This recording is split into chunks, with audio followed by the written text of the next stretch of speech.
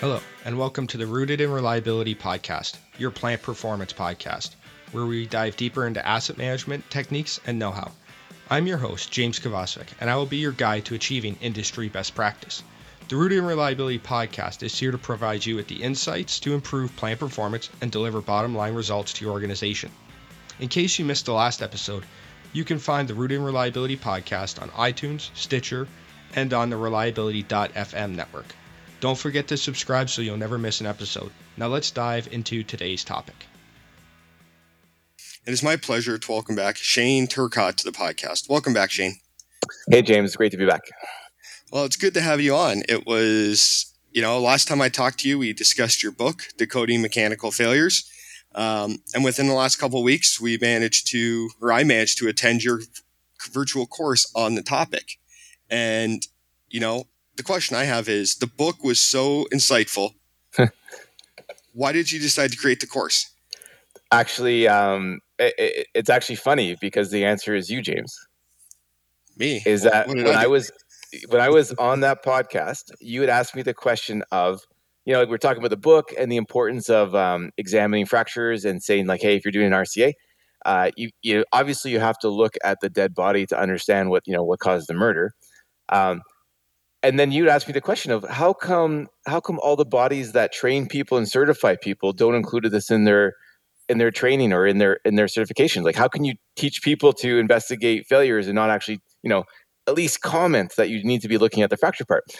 And that's when I realized, when I reheard that podcast, that, my in-person training that can do 16 people at a time, it will never be enough to satisfy, if people start realizing they need this, it will never be enough volume. And so it was like that epiphany where I'm like, I need to do online training.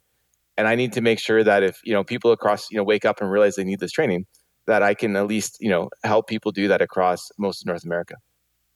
Well, that is awesome. I did not know that that's what caused you to do that. So that is fantastic. Yeah. It's funny when you talk about something out loud, like here I am talking about like the technical side of it.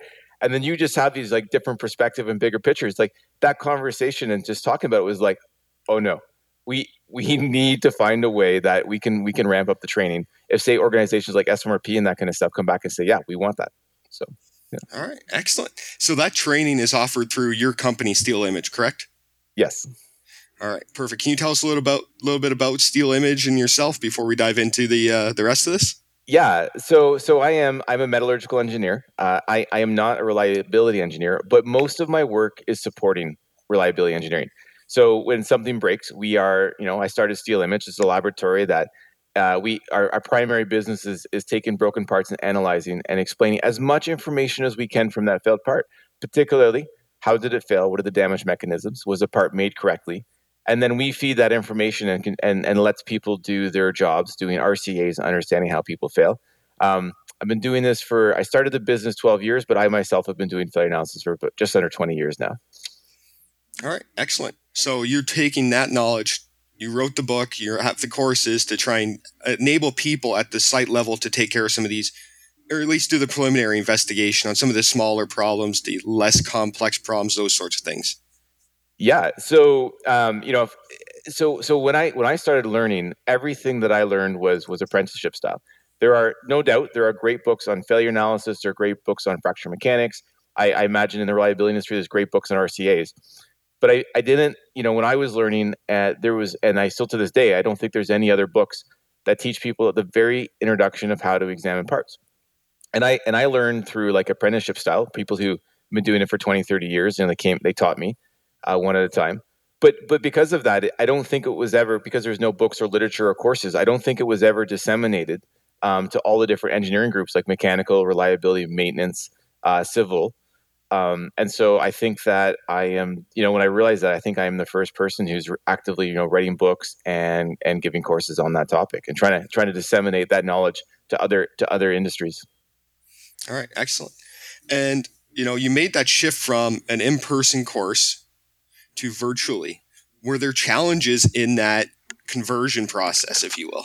Oh yeah. I don't know about you, James, but I have I've sat in good training online and I've sat in some very bad training online. And I was really worried when we put this course together because like the in-person course, we literally bring in broken parts. So you learn on like 40, 50, 60 broken parts. And I find that's really engaging. I felt like the fear of just going online and me, showing, okay, here's where the crack starts from. Here's the features you look for. Within a couple hours, people are pretty bored, and their learning would drop. So some brainstorming. How we got around that was that we, as you saw, we had that workbook. So we would mail a workbook, and in that workbook is about 36 fracture surfaces that the people get to do, right? So hey, we'll teach you how to what to look for. Here's how you find the initiation site. Here's how you comment on the level of loading on the part, and then you get to try it. And I'm hoping, James, that you'll I'd love to hear your feedback on this, but I'm hoping it makes the day go by faster. I'm hoping that people pick up more. I made it so it's challenging. Like I'm hoping you made a few mistakes in it, so that way you're like, I'll never make that mistake again. But I mean, did that work for you, do you think? Yeah, absolutely. So the images, one of the concerns when you said a workbook was that the images would not have been of super great quality, which would have made examining some of these things difficult. But they weren't. They were actually good images that allowed you to look at the failed surfaces and understand. There were a couple of those gotchas in there that I made mistakes on, and I kind of wish I did some of the stuff in pencil so I could actually erase and redraw what I thought what was the right answer, that sort of thing. But there were some curveballs in there. Some of them were pretty challenging. There were a few towards the end of the day where I was struggling to really nail down the initiation spot or some of the surfaces. But overall, it was a great learning experience. It was engaging, good conversation from people as well. That social aspect definitely helps with the learning. So I think it was a great course, and it definitely didn't feel like the 8 hours that were on Zoom. I'm really glad to hear that. So, I mean, maybe people will correct me, and you've done more training than I have. But I was told to make it, go from really easy to rather hard. And then even if people get it wrong, people tend to learn more if they're getting a few wrong here and there, like their mind stays sharper. But it also, I think, is neat that if someone comes in entry level, and I'm guessing though, what you're getting wrong is like the finicky stuff, right? If you look at a bolt and you, for example, get that the bolt failed by fatigue, you get the size of like the final failure and can comment a level of loading. I bet you the mistakes were just like, there was a secondary crack that started on this side or something of that sort. But in the end, that's it. Is that like, if someone does it themselves and they get it slightly wrong, and then we correct it, they're not going to make that mistake again. And I tried to throw a few in there so that people of like, entry level that are taking it get a lot from it, but also people with some experience, who can look at it and make out some of the basics. They're not going to be disappointed either. Yep, absolutely. And you nailed it. It was I specifically remember it was one of the images where there was the main crack or main fault area, and then the secondary one. I missed the secondary one. So it was the exact. If anyone takes this course, they're going to be looking for the secondary crack. So, this course, it covered the basics at looking at mechanical failures, right? We're not a metallurgist or anything like that coming out of this, but it gave us the basics to look at it. What is a mechanical failure for maybe those that didn't hear the first podcast? Yeah. So mechanical failure, it's like an umbrella. It's like a family of failures. These are things that are entirely mechanical loading. So this is your cyclic loading, your impact loading, your overload. It is not, there's no contribution to corrosion. There's no contribution to, say, high temperature damage mechanisms. It's entirely applied loading. And for a lot of industries, like let's say if you're a rotating engineer, this is your life. I mean, you're probably looking, 90% of the time at mechanical failures or conveyor systems or some of the, or, all those problems. But I'm also going to say too, why it's a good place to start is that of all the failure modes out there, it's the ones that you can look at and get the most amount of information from without requiring specialized equipment. I'm sure most people realize that if they have a corrosion failure, they're probably going to have some analysis of that corrosion product. Let's see, if it's something more complex than just water corrosion, you're going to have to know what those corrosion agents are. Yep. But when it comes to mechanical failures, it's the one where you can get the most amount of information from it just by examining it. And so for people in maintenance reliability, it hits two notches. It is one of the most common for many people, unless they're in a complex petrochemical industry. And then two, is for in the field, triaging, getting the feel for what you're up against. It's a great place to start, and you can get lots of information from it. All right, excellent. Now, I think one of the biggest benefits of the class was not just looking at those failed components, trying to understand, is this brittle? Is this fatigue? That sort of thing. But really working to understand why. Like what triggered that? Was it overloaded? Was it external factors? All these other things that we kind of talked about in the class. Can you tell us the process to diagnose what caused the failures that you teach in the class? Yeah. So, So, yeah, it's funny because when we talk about the course, most people come because I want to learn how to examine fracture surfaces. But the trick is you need to, one, be able to diagnose what that failure mode is. And then number two, you need to say, okay, now that I've diagnosed it as, say, brittle or fatigue, what does that mean? Like, how do I use that for the remainder of my investigation? Like the two are not same. Like, if a doctor diagnoses someone as having heat stroke, they're going to have to know, here's what causes heat stroke, and here's how you don't, you go inside, drink more water, maybe a bit of salt. You have to have those same things versus if it's cancer versus if it's flu versus if it's, COVID would be timely. And so the trick, the important part of the course is not just walking out of saying, hey, I can look at a fracture surface and say the crack started here and it's fatigue. It's that you have to go from, okay, it failed by fatigue, the crack started here. I don't see any stress concentrators in the area. So now I need to know, that means that the cyclic loading was greater than the material strength. I'm going to have to investigate, if that loading was too high, and if the material is too weak, and they have to put some thought into that. The material is exactly what it should be, but the loading is higher. Is that loading expected? Is that in the high range but expected level? Does that mean my design is not sufficiently robust? Or is it, no, I should never have had that loading, and therefore that's why I failed? But again, once you kind of start from, I've diagnosed it as fatigue, that's how it failed. It failed by fatigue. I now know my next couple questions should be, hey, if the bolt failed by fatigue, well, why did the bolt fail by fatigue? Oh, I know this, cyclic loading and material strength are going to be big parts of that. All right, excellent.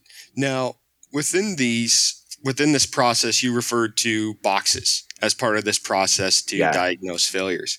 How do these boxes work for different failure types? For example, brittle. Okay, so I'm actually really proud of this. So we've taken really complex, if you read books on fatigue and all these mechanical failure modes, it is really not clear what you look for once you diagnose something. And so I've worked really hard, and I've written the book, I've done in-person training, but this course is where we first launched the trial of our box system. And the boxes are really simple. Is that once you diagnose it as something, we now give you the box system of all the things you need to consider that cause it. And so that way, when you and your team they're discussing, okay, I've diagnosed something as being brittle fracture. What are all the things I need to consider? And so we created this series of boxes. And if the steel is supposed to be ductile and is ductile but failed in a brittle manner, we've got 4 boxes. The first one is temperature. Temperature can take a ductile steel in transition. We know that as things get colder, they tend to be more brittle. Box number 2 is rate of loading. If you slowly load something versus you impact it and hit it quickly, that the faster you load it, the more likely it is to be brittle. If there's any stress concentrators in there, whether they're expected or not supposed to be there, material flaws, weld flaws, sharper corners. And then lastly, the last box, of course, is material properties. You can't ignore that. And so our box system is meant to create that, okay, we'll teach you how to diagnose it, but then we'll also teach you what are all the things you need to consider once you diagnose it as that. And that's what we tried to make it simple. Did you find when you were doing it that it worked for you? Yes, it did. It provided that step by step. Here are the things I need to ask myself when determining what caused this. Because like you said, okay, it's brittle. What do I do about that? Now what? And that's the problem, right? So, okay, I could diagnose it's brittle, but what am I going to do? How do I know what caused it? So like you said, is it temperature? Is it material properties? Is it these other things? And having that kind of laid out made it a lot easier to diagnose not just a failure, but what caused it. Because that's what we're ultimately trying to do, is eliminate the cause of this failure. Yeah. I'm hoping once a few people start seeing that, they can diagnose it, and then that diagnosis just hones the conversation. Because I mean, we haven't talked about it, but you have the reverse option. If say you just assumed it had failed by fatigue, and then it had actually failed by brittle fracture, you're looking at very different things, right? Fatigue, you're looking for cyclic loading over long periods of time. Usually, below the yield strength. Um, but brittle, you're looking now for things like what was the temperature? What was the impact loading at the time? I don't care about what happened, the past year. I care what happened that day, that hour, that moment it failed. And that's a completely different, like when you're going to do your investigation.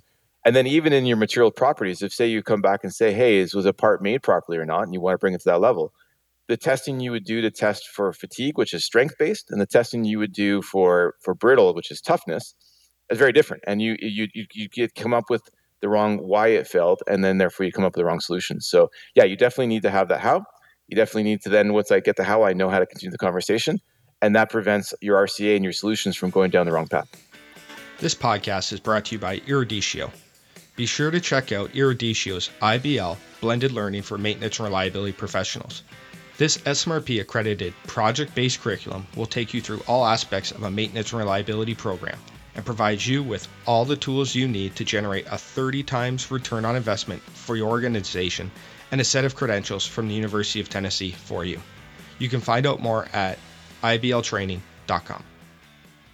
Yeah, and that process with those boxes directly fits what we're trying to do with root cause analysis, right?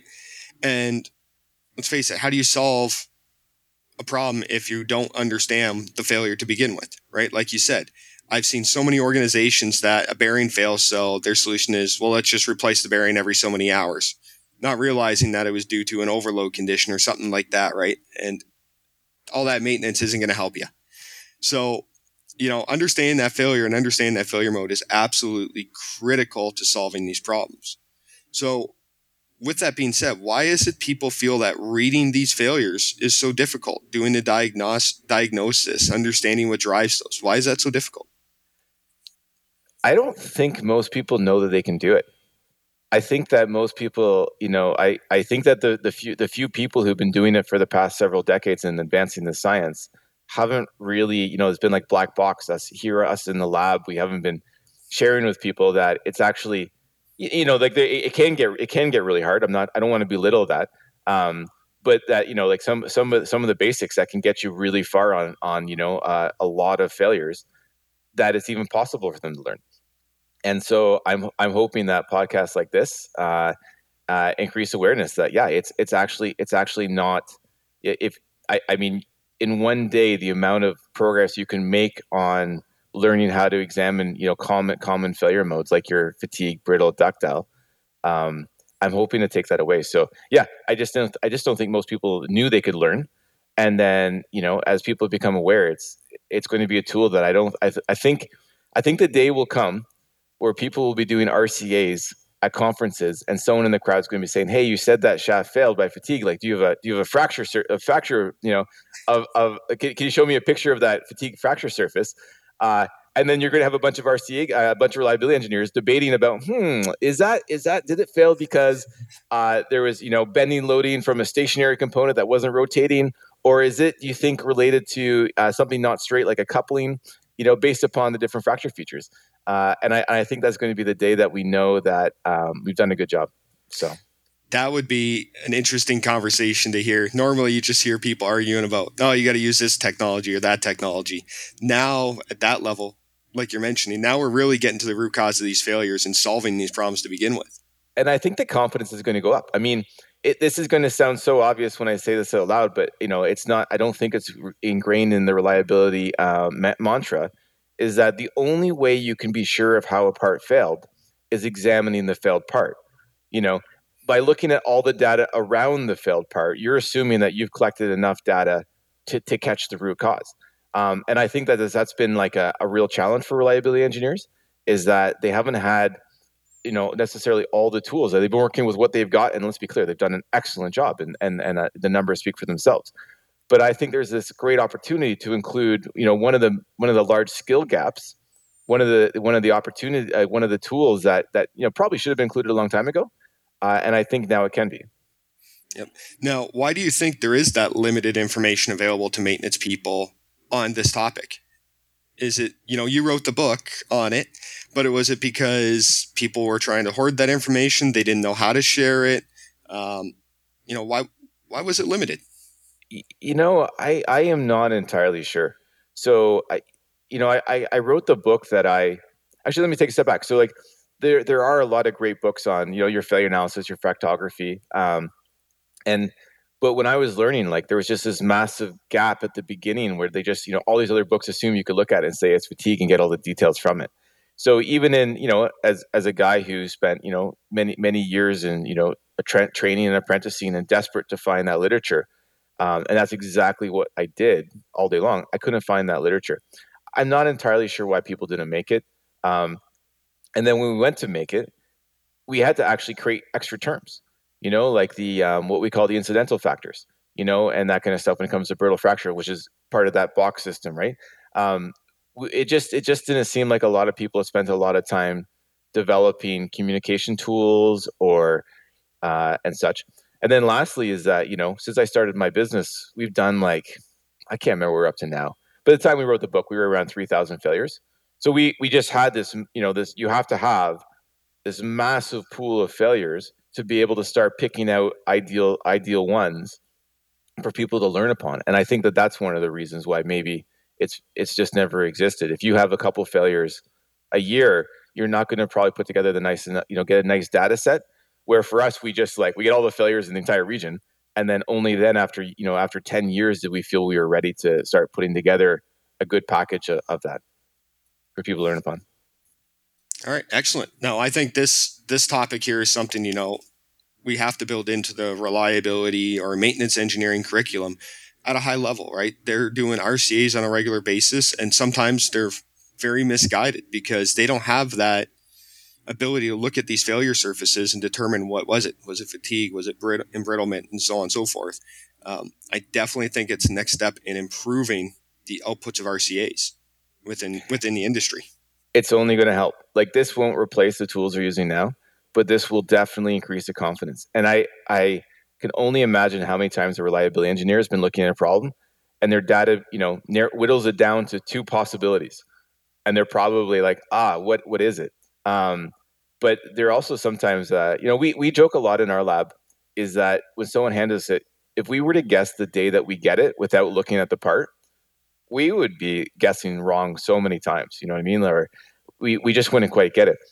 The other thing that's really important, though, if say you do say it's a fatigue failure, is that things like stress concentrators are critical. Or if it's brittle, things like stress concentrators are brittle. So if you, for example, say, I'm not going to look at the part, I just assume it's fatigue because of its application. I mean, you really do have to say, it's not just identifying its fatigue and being sure it's fatigue. It's being sure it's fatigue. Where did that fatigue crack start from? Is that an area that I think should be loaded or not loaded? And then what's in that area? Do I have an unexpected stress concentrator? And a material flaw, the corner wasn't machined as it should be, or it got damaged in mid-service and then introduced a stress concentrator, and that damage could be introduced again to its replacement part. All those things are things, again, that you can't just guess. You'll just never know, and you might not, if you're just trying to guess, say all the data says it's in a cyclic loading application, it must have failed by fatigue, and that's it. Even just the concept of looking at where the crack starts from and focusing, is there a stress concentrator? Is there something wrong with the weld? Is there something that's out of spec? Is there something that's out of design? Is there damage that occurred there? Is there degradation that occurred there? That's going to completely change what the root cause was, and that's going to change what the solutions might be too.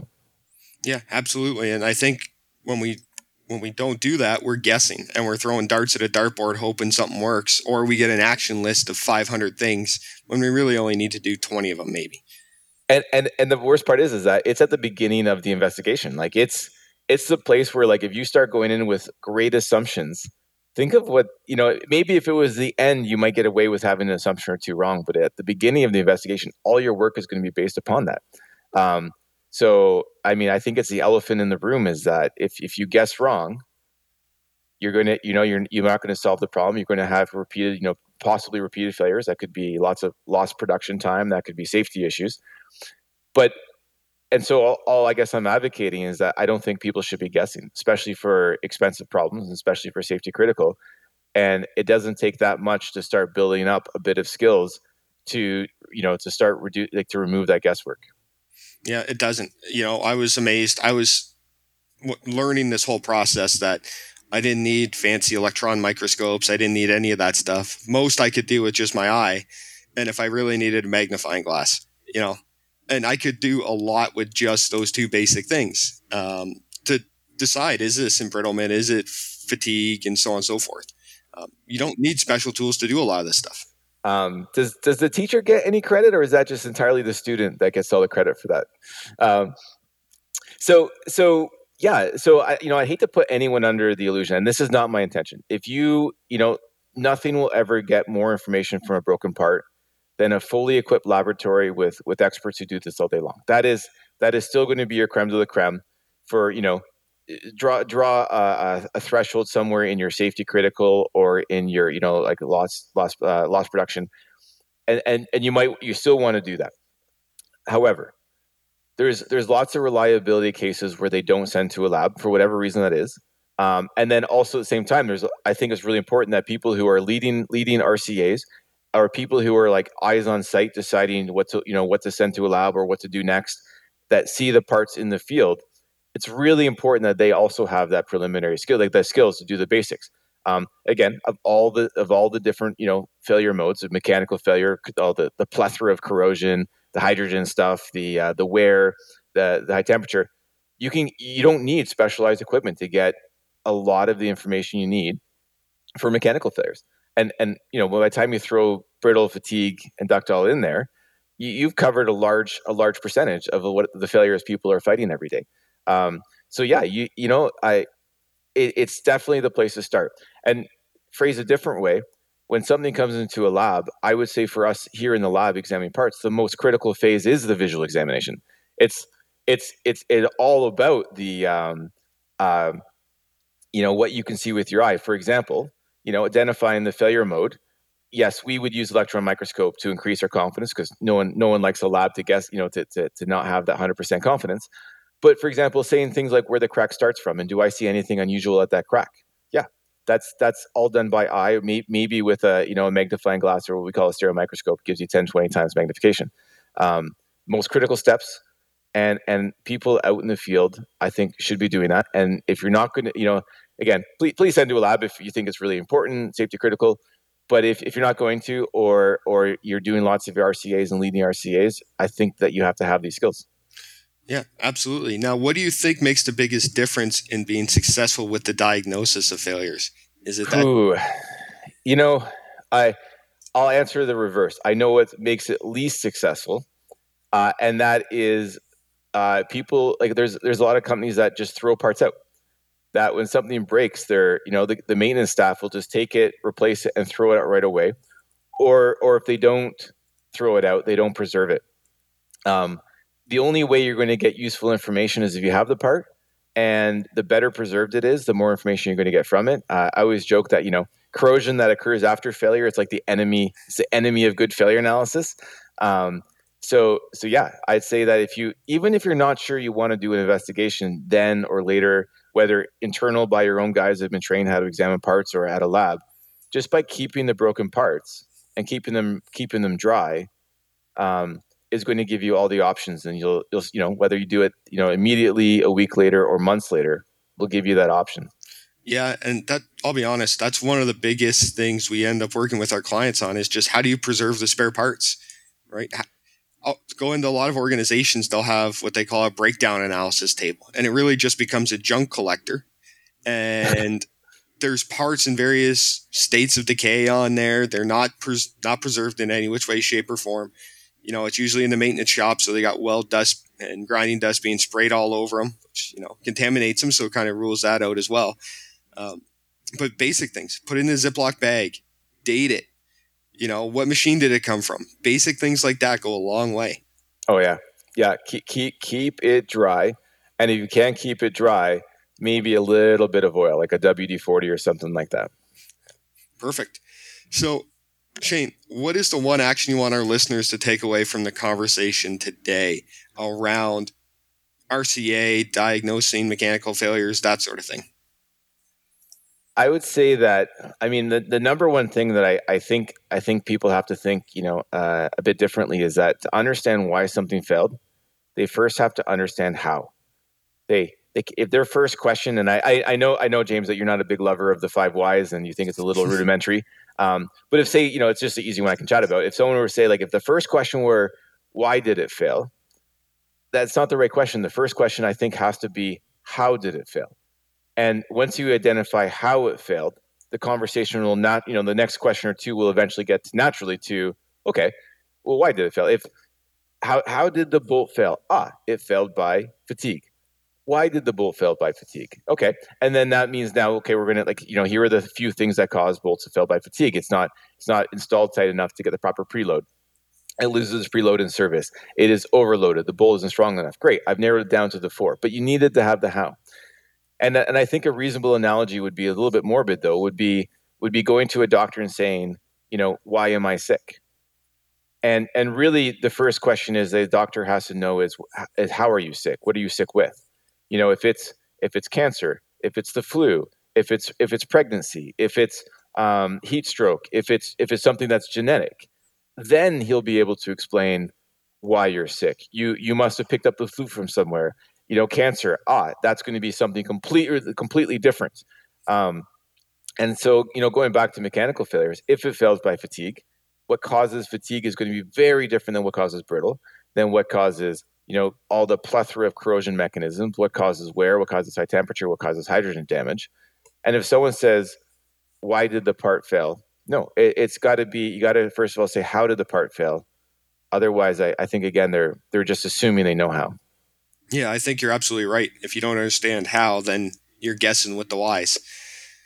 So now, with all this being said, where can people find out more about you, the course, the book, all the other great things you have going on? So I'd say the best place is probably our website, www.steelimage.com. We've got a training page in there. A few notes. We have another training course, online training course coming October. We are reopening to in-person training starting November. The other place that they can find, if everything I've talked about and everything in our courses is in our book, and that book, Decoding Mechanical Failures, is available on Amazon as well. All right, excellent. Now, any other resources you want to share with our listeners? We got the book, we got the course. If they want to learn more about this stuff, more about RCA, any favorite resources? So LinkedIn is another place I'm pretty active on. No memes. I don't usually share any jokes, but I do have a series called Learning from Failure, where I go through common failure modes in different industries. That's probably pretty helpful. I cater both to the maintenance reliability communities, but I also do I try to simplify damage mechanisms and materials degradation modes that I think people should be aware of, like your stress corrosion cracking, your high temperature hydrogen attack, the ones that you will know pretty quickly if they apply to you or not.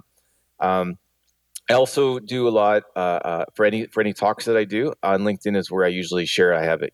So like I think I'm a part of I am a part of the Lubrication Reliability Virtual Summit that's coming up in November. I just got asked to do a talk for the Detroit American Society of Quality for a symposium there. But these are if these are kind of things that may interest you, I'd say follow me on LinkedIn, because that's where I share upcoming events and a lot of other initiatives that I'm working on.